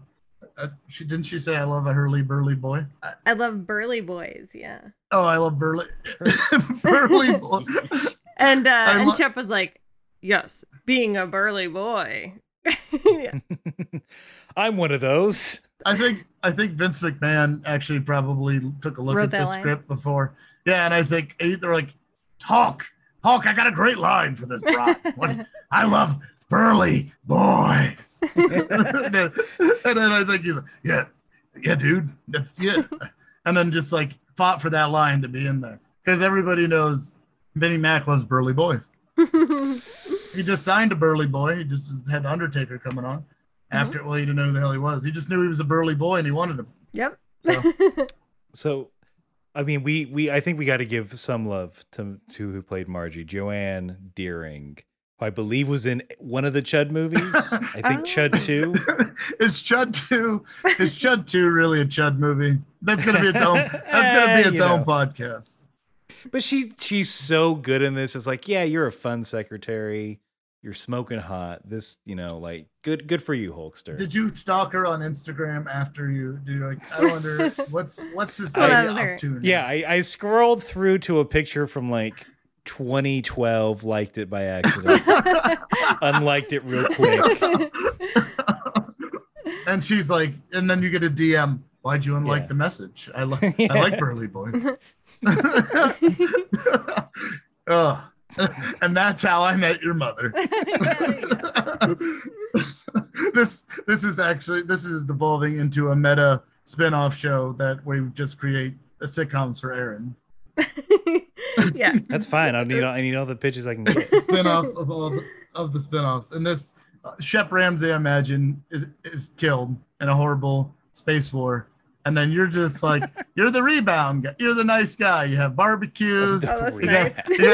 you got a couple kids. Your wife died in a horrible car accident, and you're not sure if you're ready to move on yet or not, because you want to honor your marriage for your daughters, but you also want a positive role model for your daughters around. And you think she could be the one. She's a working woman. She knows what she wants, and she goes out and get it. That's a great role model. And yeah, I think. She's confident. She knows her worth. Mm-mm. And I think we call it Suburban Man Dad Go or Dango. Dad Dango? Man. No, not that word. Not that one. You're going to have to beep that word. No, not that one. Suburban Fandango, when I just let everyone know when movies start. That's Suburban Fandango is a perfect segue into Elizabeth Moss. I really liked her, and then I found out she was into Scientology. A lot of hot takes on this, but also she was. I don't know if she's still into Scientology, but then I think she's like one of those girls that's very. She's women. One of these women that's very like great. But when I say girl is when she plays Peggy on Mad Men, she's got like this youth, even though she's not that she's old, but she plays her because she's supposed to be younger. But you never really get to see. They don't let actresses do that. They're like, oh, once you're in quote unquote the image of Hollywood, it's usually unfortunately old actresses get like relegated to moms and stuff. Not always. It's coming back around, and I'm glad. But back in the 80s and 90s, it was, yeah, exactly. Back in the 80s and 90s, that was terrible. I felt bad, with those ladies, like their career was essentially, even if they were great actresses, there was a few that like survived, like Meryl Streep, stuff like that. Now I'm getting on my feminist movie. You're just going. But it's pleasant in a Hulk Hogan movie. I mean, obviously Hulk Hogan is a feminist in this movie because he gets Shelley in this movie. In this movie, because he cares about what lady wants. He likes a strong, assertive woman. He wants to help Shelley get what she needs out of her husband. So we do know what she wants. She made it pretty clear. I wonder if he would have did it with the spacesuit on. I think that's the end of the. I think there should have been. That's your final thoughts. Yeah, my final thought on this movie is, would she do it with the spacesuit on? And then I think, and my edit of this film is, it cuts to maybe a rap song that I do, or with some surviving members of Run DMC, and we do a new 90s style rap song. It's like, she let him do it with the spacesuit on, and then maybe like find an old Tupac. Couple bars that no one's gonna know. Like we'll just recycle bars from old rappers, so people will think it's an old song, but a classic. Yeah. Reggae, white reggae mix. Yeah. So my final thoughts are that I liked it. Like I said, just as good or better than They Live. So you guys take that to heart, and no, I enjoyed it though. I thought it was good. I thought the cast had good chemistry. The soundtrack was all over the place, but I had fun watching it. Special effects were good. Yeah, it is an enjoyable movie. I can't deny that. I can't deny that I had fun watching it. That there's some fun bits in it. I think it's just a little frustrating because again, watching it as a little kid, loved it. Like having the Undertaker in a little boy voice saying "You're a dead man, Ramsey." Like that's a core memory for me. I'm like, we would quote. I think my brothers and I would just quote that at each other. But going back to it, it's like it's very off-putting. Of like, wait a minute, this is bad. This was supposed to be like this. But there's a lot of good and fun stuff in it. Hulk is a bad actor. That's a very definitive statement.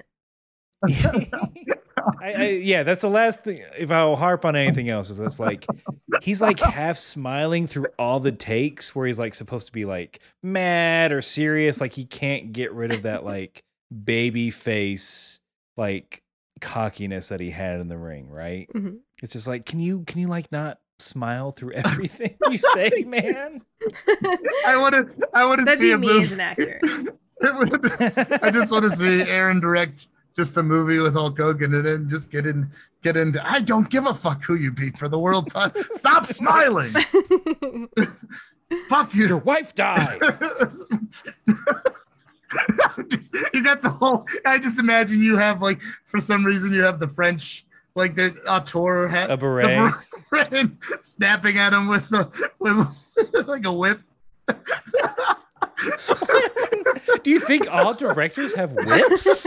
No, I think like directors of action movies have whips, and directors of like classic French films have whips. I think they wanted to keep a level of kinky. I think it was for very, very different reasons. I'll just leave it at that. If I were a director, I'd have a whip.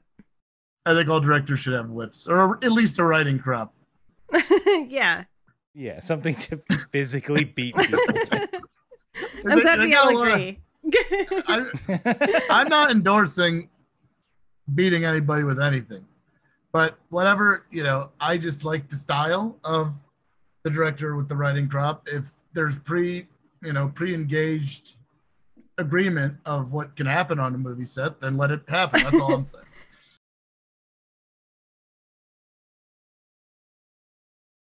So as I was walking down here, I started choking, and then I drank some orange juice. That didn't help. It went down the wrong pipe. But this is Billy the Ace Ventura. Yeah, and I'm here with Hulk's hammies. And Aaron had to go, but and instead we got one of the famous workers from the southern lands of Georgia. He's worked all kinds of rings and commentating. He's done this all. His name precedes himself. Mr. Ross Calhoun. Ross Calhoun. Sorry, I botched your name. I guess I shouldn't drink on the fucking job. But go ahead. Get your shit in here. Hey to everyone. Hulks, Billy, it's great to be here. Great to, to be commentating this landmark match with the both of yous. You sound a little New York for Georgia, or was I mistaken? Did I get bad information? Oh, you know what? It's per the rules of what you said, I probably should. You'd think I'd be a little more southern than I am, but I'm a bit of a transplant. It's as if I'm only good at like maybe 2 or 3 voices, and I just went with an old standby. Did your kids engage in any kind of lewd activity when you came down from the north, as opposed to the south? What do you do and why would you move? Are you asking if we have sex differently in the north versus the south? Anyway, let's get to this fucking match. Avoid the question. All right. Shoot to this match. This is a match that took place. So you got me all flustered. This is a match. It took place at the 1991 Survivor Series. It was the Gravest challenge for Hulk Hogan. So if you're going to watch this with us along on Peacock, because there's no more network, it's all fucking Peacock, because it's all about the money. But it doesn't matter how good your fucking programming was or your website. It was the best fucking website ever. And they're like, no, we just like barrels of cash, and we don't care if you fuck up our IP or not. I'm not bitter. Anyway. And then we block VPNs so you can't get to the old version anymore. Fuck you. I'm not bitter. Anyway, you can watch this on that streaming platform, Peacock, which is the best. And it starts in at 107.33. All right, let's get this. Right, countdown. 3. No, 2. that's not how you count down. Yeah, count down first and then hit play. I know. First time we're here. You ever notice how people from the north count down like that, but then people from the south count down differently? What number? What number did I say? Oh God! Now you're gonna have to say a new number. No, I have to do a new number because I'll fuck it all up. So we're gonna shoot it down. We're gonna watch this fucking match finally. It's the Gravest challenge, and if you can't, I don't know if my rant about the network will be censored or not, but I feel how I feel about Peacock, and I love the old WWE network, and they took it away from me, just like they didn't let me unionize. I tried to unionize the boys. They shot that down. Now they took my old WWE network away from me. and I'm just I'm an old road dog, and I'm just really beat down. I'm really sad. I just want my own. Do you need should we watch this? Do you just need like a moment to talk to someone? Do you need to check this out? I just need my old network Talk to back. the hammies. Anyway, thank you. I got it all cried out. Go to Peacock 107.22, and we're counting down on 3, 2, 1, go. 3, 2, 1, go. All right, here we got fucking Bobby the Brain Heenan, and this is let's call it the match. Yeah, we got a little lead in here. Gino, what do you think of Gino Monsoon, Gorilla Monsoon? He's definitely gorilla-like. Is that how we got his name? His wrestling. Yeah, I'm sure. Oh, God, this graphic. Wow. Very. If you're watching, we relate very much on the graphics, I'm sure. That's probably the first thing we see. That Gravest challenge isn't doing it for it. There's the man right there. That is the man. This man has come back from the dead so many times, literally, figuratively. I respect Nature Boy, Ric Flair. I forgot how upsetting Hulk's little booty shorts were. They're very see-through. The Nature Boy Ric Flair is going to show Hulk Hogan what a real man's supposed to look like. Look at that robe. Couple inches shorter and green. He doesn't have to hide under a bandana. He's the real world's champion. He did what Bret Hart could not do. He took another company's belt and showed up as the world champion on WWF TV. Did you know that at all, Hulk's Hammies? I did not. It's new information to me. Yeah, it's on par with Hulk Hogan joining the NWO, in my opinion. The fact that Ric I'm very Flair showed distracted up by the mortician in the background. That's by Paul Bearer just mean mugging the camera. I see why he got his hate for mimes.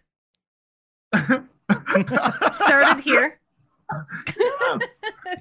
Yes. Oh, he's shaking. He's trembling. Oh, censored. Wait,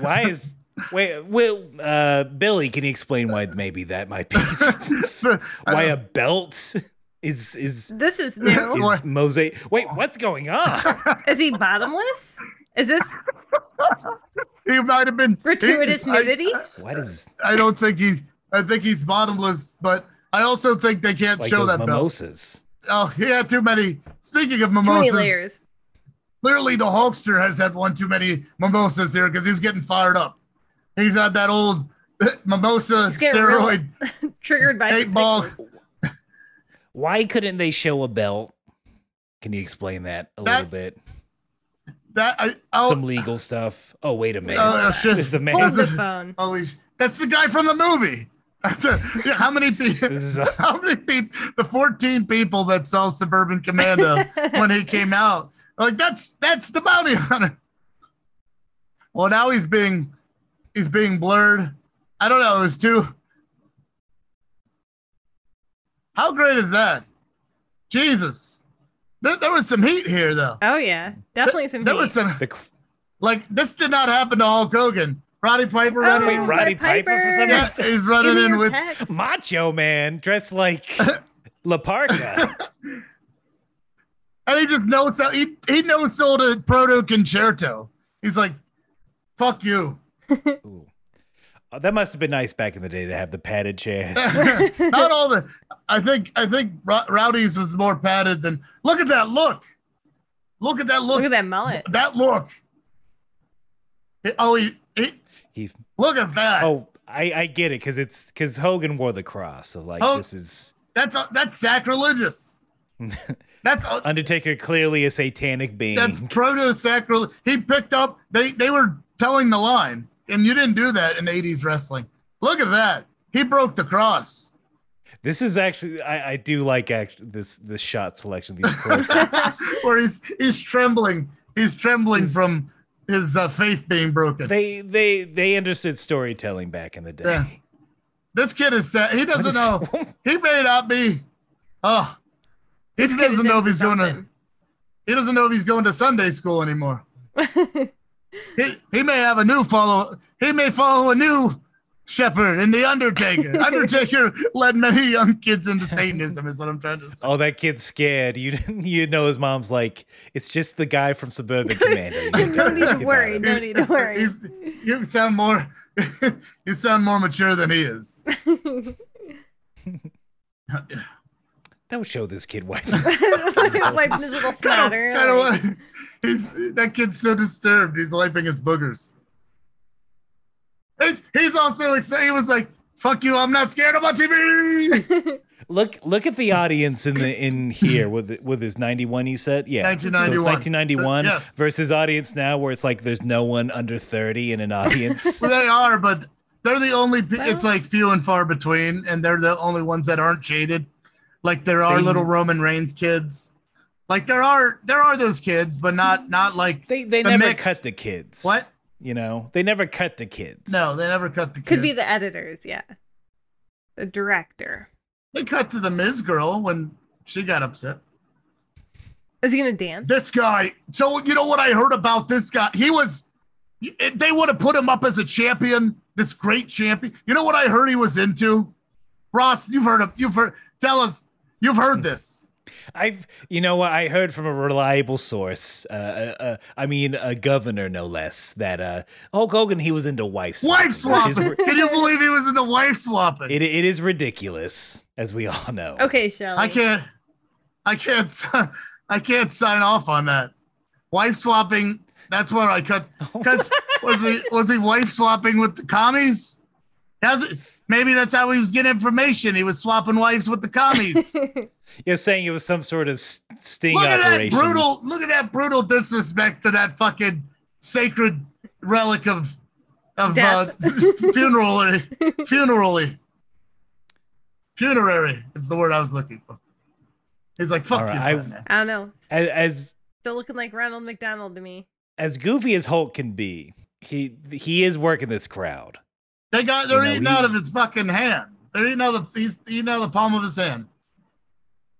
But look at the villain, Paul Bearer. Look, that man would hide your kids, hide your wife. Wow. That man would murder I your children. appreciate the dye job over the red hair. You see like the red roots coming in with the black ends, full mullet, red beard. This is a different Undertaker than I know. Yeah. This is when he first died. He's like, fuck you. I love that. I just and the the no sell at all. He's just like the cold dead stare. So is that like makeup on his forehead to make him look a little more grumpy? Yeah, that was his gimmick. He was dead. Yes, grumpiness. And we're all grumpy when we're dead. This Grumpy Cat was heavily inspired by this. Yes. Look at nowadays, this was what we called. This was when wrestling became like blockbuster movies, because all the moves back in the day, they give you a lot. They'd give you a lot of stuff that looked real. Mm-hmm. But here in the main event, they just give you the big moves. They're not gonna, and it's not any less cool. Nowadays, you get like the indie guys, and they're doing diving over the top ropes 12 times, and I think it's cool, but it's the law of diminishing returns. Mm-hmm. But these guys, they don't touch. You wait for them to touch, and it means something. They're telling stories like Ross. The alpha circling that he's doing. What Eskimo kisses to the urn. You really felt the Eskimo kisses to the nipple. He reminds me of the penguin. Wait, Paul Bearer. Paul Bearer is penguin-like. He could terrorize Gotham. I believe in him. Yes. Yes. We must meet with the Joker. My favorite thing is wrestling is when wrestlers can't believe something happened. It's always that same word. That was very likely to happen. That is like, hey, you're in the ring with a guy who's known for clotheslines. You might get clothesline. You get clothesline. Did that guy just clothesline me? Wait, only a 2 count? I was expecting 3. The best.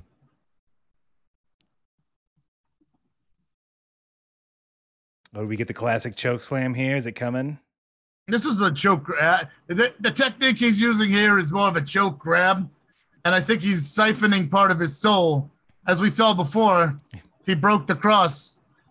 I think it was a vulgar display of power, him breaking the cross, and now he's slowly siphoning the soul from Terry Bollea, a.k.a. Hulk Hogan here, Chef Ramsay. When Hulk started this match, his trunks were actually white. I'd love for him to pull out just a power armor out of his from his like booty, like he's been hiding it the whole time, or just like a Nintendo a power glove. Mm-hmm. Yeah, just a subtle, because there's so much subtlety in wrestling, but just a subtle little nod to the movie. Undertaker is not very flashy quite yet. I'm noticing. This is the first. Yeah, this is Undertaker. Is this his first appearance? Right? Not his first appearance, but this is his first. He'd been around about a year. Okay, he's just as much of a character. Paul Bearer is he's a gift. He was a fucking gift. Well, Paul Bearer, it looked like Paul Bearer knew, like, he knew to, like, say his line and then get out of the shot. Way, yeah. And he's got great presence. And I don't think you have Undertaker the way you have Undertaker without Paul Bearer. Give him that push in the beginning. Yeah, he started with Brother Love, and I like Brother Love on his own, but I don't think Brother Love deserves the Undertaker. I think Undertaker deserved somebody different. I don't think they meshed. It was like Ted DiBiase and Brother Love. It's like, ooh, just skimmed his hair. But yeah, Undertaker was a monster. Brenda, he didn't. I mean, Hulk's. Undertaker was a monster. Hulk's. He didn't. He didn't lose to anybody. He would, even if he lost, it was like, I prefer to be called Hams. All right, hammocks. No, I see what you're saying. Yeah, wow, he's like pretty sturdy. He is a sturdy boy. Look at that, no sell. Dang, and he's so tall. Oh, the fucking Hulk. There wasn't a lot of follow through on that from Hulk, though. He got kind of scared. And then he got his fucking neck chopped out. He's like, I'm gonna put you in formaldehyde. I think one of his finishing moves was he put formaldehyde on people. That's not true, but it should have been. It should have been a gimmick, at least once. I think somebody used formaldehyde on him. How about you don't mess with the AV people's cords? They're not allowed to do this. I mean, Hulk. Or what I meant to say is it's wireless now, so you can't. What I meant to say is this. There's a rule now. If you do this, you're suspended from wrestling forever. So that's why they don't do it anymore. It's because there's a rule in wrestling that doesn't allow you to do it. Because the media guys got mad. It's not like a chair shot. It's not, you can hit them with anything else, but you choke them with a cable, you're banned forever. It's something with the union, something with the electric union. Yes. Ooh. That's pretty good. I like Paul Bearer's drawn-on eyebrows. He's straight up the Penguin. I love it. Lady Gaga may have taken some fashion tips from Paul Bearer, I think, at some point. I could be wrong, but do you guys see it? Maybe. I see it. I'm pretty sure there's a Lady Gaga where she has Paul Bearer makeup. There's a Lady Gaga for she's everything. Holding an urn. She is holding an urn, but she's choking Hulk Hogan. I'd love to see it. He paid for that. Oh, you look just like my daughter. Yeah. I mean, we'll edit that out in case Hulk Hogan comes to the show. In case he listens to this show. In case he listens to this show. In his retirement. We have accused him of wife swapping. I mean, we did. On several nobody occasions. accused him of wife swapping. I told you. I didn't accuse him. I said it happened. I'm not saying Jodie Foster was in the film. if we're going to talk about the accused. That's what I thought about when I saw Shep Ramsey, when I saw Charlie Wilcox save that woman. It was like the accused all over again. Oh, no. God. Look at that Hulkamaniac just running wild in the front seat, trying to get everyone pumped. Yeah. I thought I saw Meatloaf at one point but he is in one of the music videos.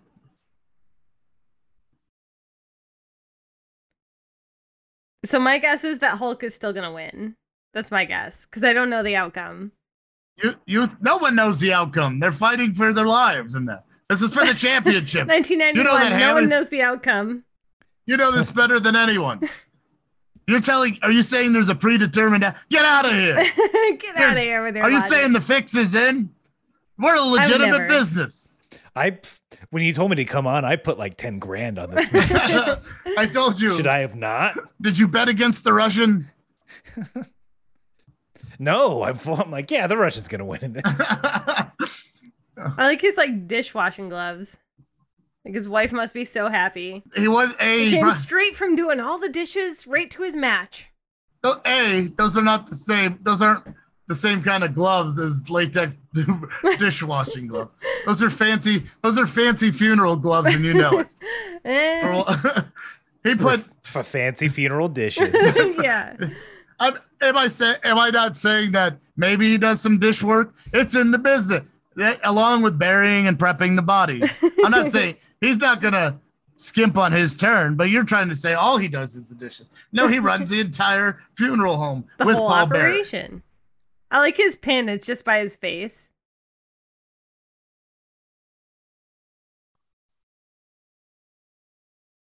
Yeah, he's been choking Hulk Hogan out for a minute. He's been massaging his face. Billy, is the Undertaker the first? Is the Undertaker the first and only wrestler to wear spats? I'm not sure.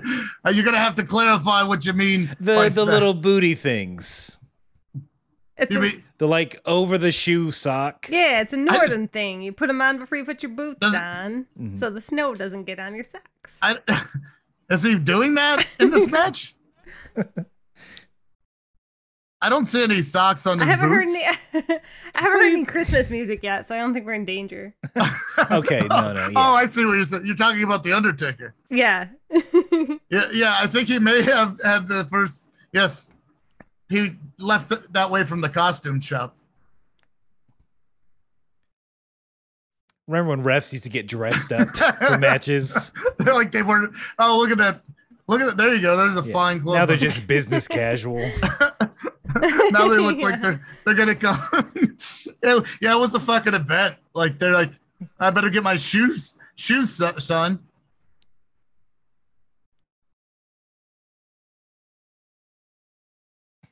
Look at his dead eyes. I know. I was just looking at that. You can tell where the makeup is. Oh yeah. Hulk Hogan always has the consistency of a hot dog. He does look like his hot skin. Dog. His skin is very hot dog like. Now nobody kicked out of that ever. And he just he didn't even kick out of it. He just sat up. He no-sold it like a son of a. I mean, Hulk Hogan with a surge of energy has risen to his feet. 1, 2, 3. One more. 4. He's on spaghetti legs. The Undertaker's on spaghetti legs. Hulk another. Hulk volleys another. If Undertaker can just get the choke back on. He has felled the giant down to one knee. Can you believe this? And he's calling for a gorilla. Oh no. See, that was a dirty tactic by Hulk Hogan. He just worked it. Oh, here comes the no. Here comes the diva. Wow. Look at that robe. What is going on? What is going on here? Would that say nature baby? He's the nature baby himself, Rick. That should have been Charlotte's name. I see. I see my mistake. I like your version better. All right. I'm just gonna call him the nature baby from now on. Oh, baby. Oh, the big boot. Nobody ever gets up from this. Followed by the Paul Bearer. Paul Bearer has the legs. And what is the nature baby up to? Oh, what a brutal throat shot. And perhaps he's gonna go for one more. Tombstone pile driver. Right on a chair. Oh, onto the chair. The chair wasn't. It's not like the chair was a mile away. It was directly right on the chair. Don't let anyone tell you anything else. Oh my God! What? And the Undertaker. They gotta show the guy dressed as Hulk Hogan in the front row. I gotta see his disappointment. You gotta see. Yeah, keep your eyes peeled. He's so like, I thought for sure he wouldn't win. Oh my God. I'm surprised. Are you he looks so disappointed. Look at so disheveled. Mouth agape. Look at that mark. Hands draped over the railing. Utter disappointment. You make a good point, Ross Calhoun. He should have been the Brock Lesnar guy of this generation. Is that what you're saying? Yeah, just look at him. He chose wrong, and he's got to go home ashamed. Wow, he looks glorious. Because he didn't bring a change of clothes. He is. There's a reason. That's crazy. There's a reason. Oh, he's got to do the eye thing the whole time till he gets to the backstage. That can't be fun. He's basing it on sound. You're talking about the presence he's radiating through the screen. I like how that shot was completely out of focus the whole time, but it still looked cool. Dude, you felt the Undertaker coming out of the Undertaker felt larger than life. To me. I mean, a force of nature. The beginning of the Phenom. So this was the beginning of like Undertaker gaining some momentum, I'm assuming. Undertaker had the title for 2 days. Oh, Mr. Hulk in the back. Wiping the tears from his face. He can't believe it. Look how he is disheveled. You're right. He's totally crying. That guy doesn't give a shit. He just wants to be on TV. I'm on TV. Is that Jared Leto? It looked like Jared Leto mixed with Steven Seagal. Jared Seagal or Steve Leto. Look at you can still see him. Yeah. With the pony now. But the Hulk Hogan guy, he is. Look at Pat Patterson's blazer. What a that aqua blazer, man, he was fucking stylish. And his like Skechers. His white Skechers, yeah. His white fucking Skechers and turtleneck looked like a fucking lounge singer. What a fucking pimp that guy was.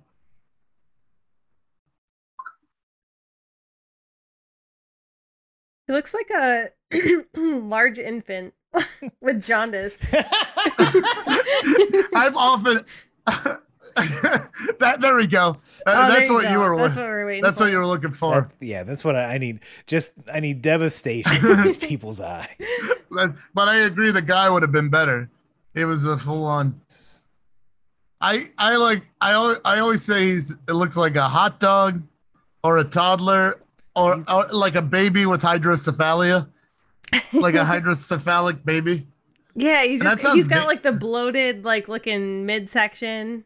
Look at that kid. This kid's reverting to sucking his thumb again. That kid's crying. There were tears in those eyes. No, there we go. He looks like a little ninja turtle. This is why I wanted you to watch this match. Not because both these actors were in this movie. I wanted you to see devastated the faces of devastated children from the 90s, early 90s. I wanted you to see the horror of devastated children. Have you seen enough? Would you like to see some more? They're really holding on to hope. I'm the ultimate heel. I wanted you to see sad kids. Yeah. I'll just trick you into watching sad kids under the pretense. That was the long route to get me to do that. I mean, we're all adults here, and I assume we've had to help a drunken friend who had gone too hard get back home at the end of the night. This is what it's reminding me of. That's the vibe he's giving. Look how happy. Look how proud. Is that what's his name? Phantom of the Paradise and the yeah. Paul Williams. Was that Paul Williams out? Did you see him? Yeah, Paul. Is that Paul Williams on the side? Okay, yeah, all right. Now I know who you're talking about. Looks like him. For the hell of it. Your tombstone Undertaker for the hell of it. That's right, Hulk. You walk in shame. You feel bad about this. Paul Williams was good. They're yelling at him. The crowd has turned. The crowd. They know the dead man is okay. Well, that was pretty good. What was your first take? What was your take? You'd never seen that match, Hulk Amies. Give us a hot take. What you thought? I did not think Hulk was gonna lose. I thought he was like too big to lose still at this point. I guess it should have given it away when he said this was almost as big as when he turned heel. So I guess if I would have thought about it a little more, I would have guessed the other direction. But I was surprised, and it was a pretty good match. I really enjoyed it. This is my first real match watching The Undertaker in like his beginning stages. I've only seen a few matches. So this is really cool. He looks so different, and I enjoyed it. I liked all the devastation and sad children and sweaty men. Hashtag sweaty men. Make that happen. What did I'm you sure A24 movie? Burly boys. Burly boys. Let me get that. Burly boys. How did you feel? Ross, were you there? We just called it retrospectively. But were you there? Did you live that? Do you remember that as a child? And how did it make you feel? I mean, I definitely couldn't afford any pay-per-view whatsoever as a young lad. And this was probably before I got into wrestling. But what a powerful match. What a way to win, to get the Undertaker over. This was a title match, right? That was for the WWF title, yeah. It does remind me of modern wrestling where there just can never be a clean. When it's a world title, it can just never be clean. There's got to be some sort of shenanigans going on. It can't just be a straightforward match.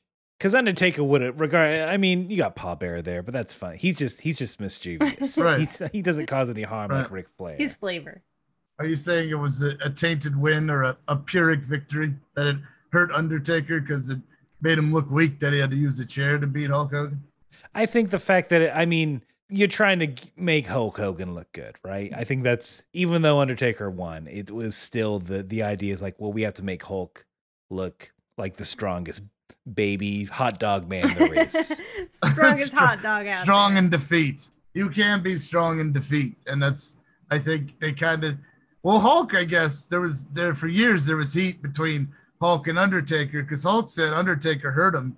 But everybody who watches that, you can tell. Emotionally. You can tell that, like, I don't want to bury the business, but Undertaker was being professional. He was being very professional from what I saw, and compared to how he has always done that move. There was some other ones where I'm like, but on that, I thought it was very taken care of. You mean on the Tombstone powder? Yeah, on the Tombstone powder. It can be dangerous. You got to do it in a certain way. But he hadn't hurt anybody before. I think originally he hurt Coco Beware, but because Coco Beware took it wrong, like he was freaking out, and then he just dropped it. You can see it. It's in the first Survivor Series. It's in his debut match. He Coco Beware's all flipping around, and he just throws him straight down. He lands all fucked up, and I think it may have fucked up. That didn't break his neck, but Coco Beware's fuck that guy. He doesn't know how to work, and it's well, kind of took the bump in a goofy ass way where you were flying. It goes around. two ways, right? It does. Usually when somebody gets hurt, they blame the guy who does the offense, but it can go either way. I feel like it's got to go both ways. Yeah, because if you're, so I heard, breaking kayfabe. If you're taking the bump, if you're not trained to take the bump, or you're taking the bump that you shouldn't take, or sometimes it's an X factor, when they had draws, when he had his neck broken, he just didn't grab on. He slid, when he went to grab, there's a guy who does a running power bomb, like runs and drops him, D'Lo Brown, and he just like slid. He wasn't gripped right, and D'Lo slid, and he wasn't gripped right, and he just hit his spine just the right way, and it paralyzed him. Like immediately paralyzed him. And like he's like, I don't blame D'Lo at all, but I know like that guy wasn't the same after that, because it's like, I don't care if it's an accident or not, you paralyzed the guy, you know. Yeah, that's pretty serious. I mean, it's interesting because I grew up like, oh, wrestling's fake, which I guess it kind of is, but also it's still very physical, and things can still happen. You can get hurt very easily, so it's not really like fake. I don't know. It's an interesting in between. I've said this before, where it's like, it's kind of amazing that you have to be like physically good. Well, maybe not everybody is, but like in theory, you have to be physically good, aware, and a decent enough actor, even if it's kind of cartoonish, theatrical. You have to do all of that stuff at once.